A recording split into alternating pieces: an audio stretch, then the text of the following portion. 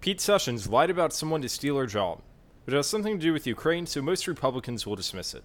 I'm Michael Swirsky, and this is The Michael Swirsky Show. So a couple of months ago, I did a podcast episode on this guy named Pete Sessions. Long story short, he's this congressman from Dallas who lost in the general election in 2018, so he's moving 100 miles away to Waco for the purpose of running in a safer Republican district. I heavily criticized him for being a carpetbagger, and I also looked a little bit into his history to show that this guy's basically a crony capitalist who believes in the free market until it comes time for him to fund his donors through government earmarks. So basically most of the Republican Party, and of course the Democrats. I also briefly mentioned a breaking news story about how Soviet-born businessmen Igor Fruman and Lev Parnas, which, if you've been paying attention to the Ukraine inquiry, should be familiar names, but they made illegal campaign contributions to Pete Sessions. The campaign quickly denied any knowledge of it, and when they said that, well, basically my mindset was, I'm skeptical, I'll give the benefit of the doubt, but I wouldn't be surprised if there was more to it. It turns out that there is more to it.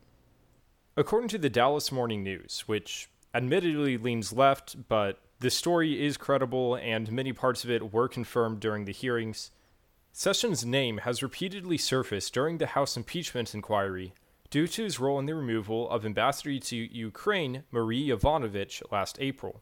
Two of Sessions' campaign donors, Soviet-born businessmen Igor Fruman and Lev Parnas, were arrested last month on campaign finance violations while trying to leave the country.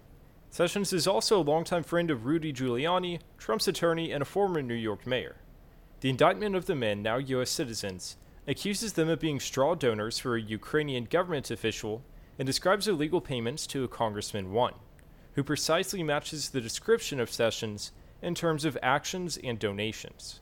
In May or June of 2018, the two committed to raise $20,000 for Sessions' re-election.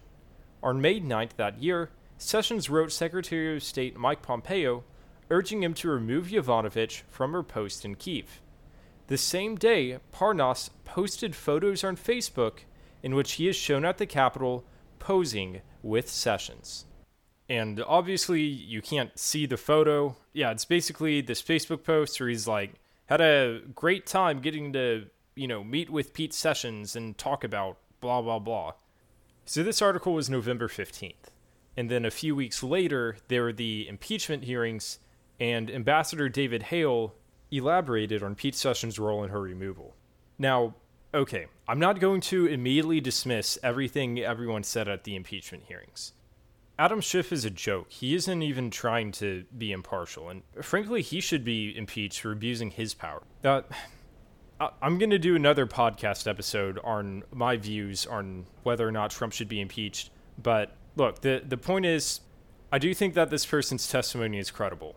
Let me go ahead and read to you what he said regarding Pete Sessions. So David Hale is asked, by early March of this year, were you aware of any complaints that anyone had about Ambassador Yovanovitch? Then he asks, by what time period? Early March, when he visited Ukraine. Yes, the Secretary of State had mentioned to me sometime in the fall that he had received a letter from a member of Congress with complaints saying that the ambassador was saying derogatory things about President Trump. Can you describe that conversation in a little more detail?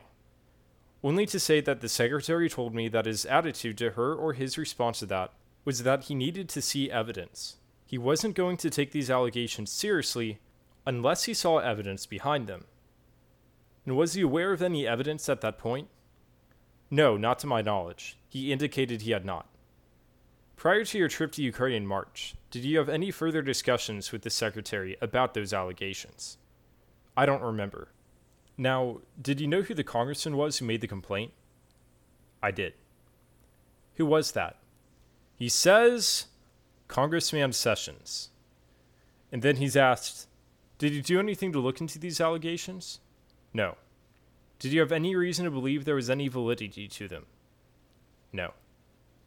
Okay, so based on Hale's testimony, based on the illegal donations that he received, based on this Facebook photo of them, it seems highly likely that he was bribed by Fruman and Parnas to launch a baseless smear campaign against Yovanovitch so that she would be fired and he could take her position, and then he, as the ambassador, could do political favors for these men.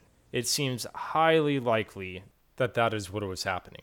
So that's about all the new information that we have on it. Believe that he's being subpoenaed, so it's possible some new information might come out. But please, if you're from the area that he moved to in order to run, if you're from Texas Congressional District 17, please don't vote for this guy. Anyway, those are my 2 cents. Thank you for listening to The Michael Swirsky Show.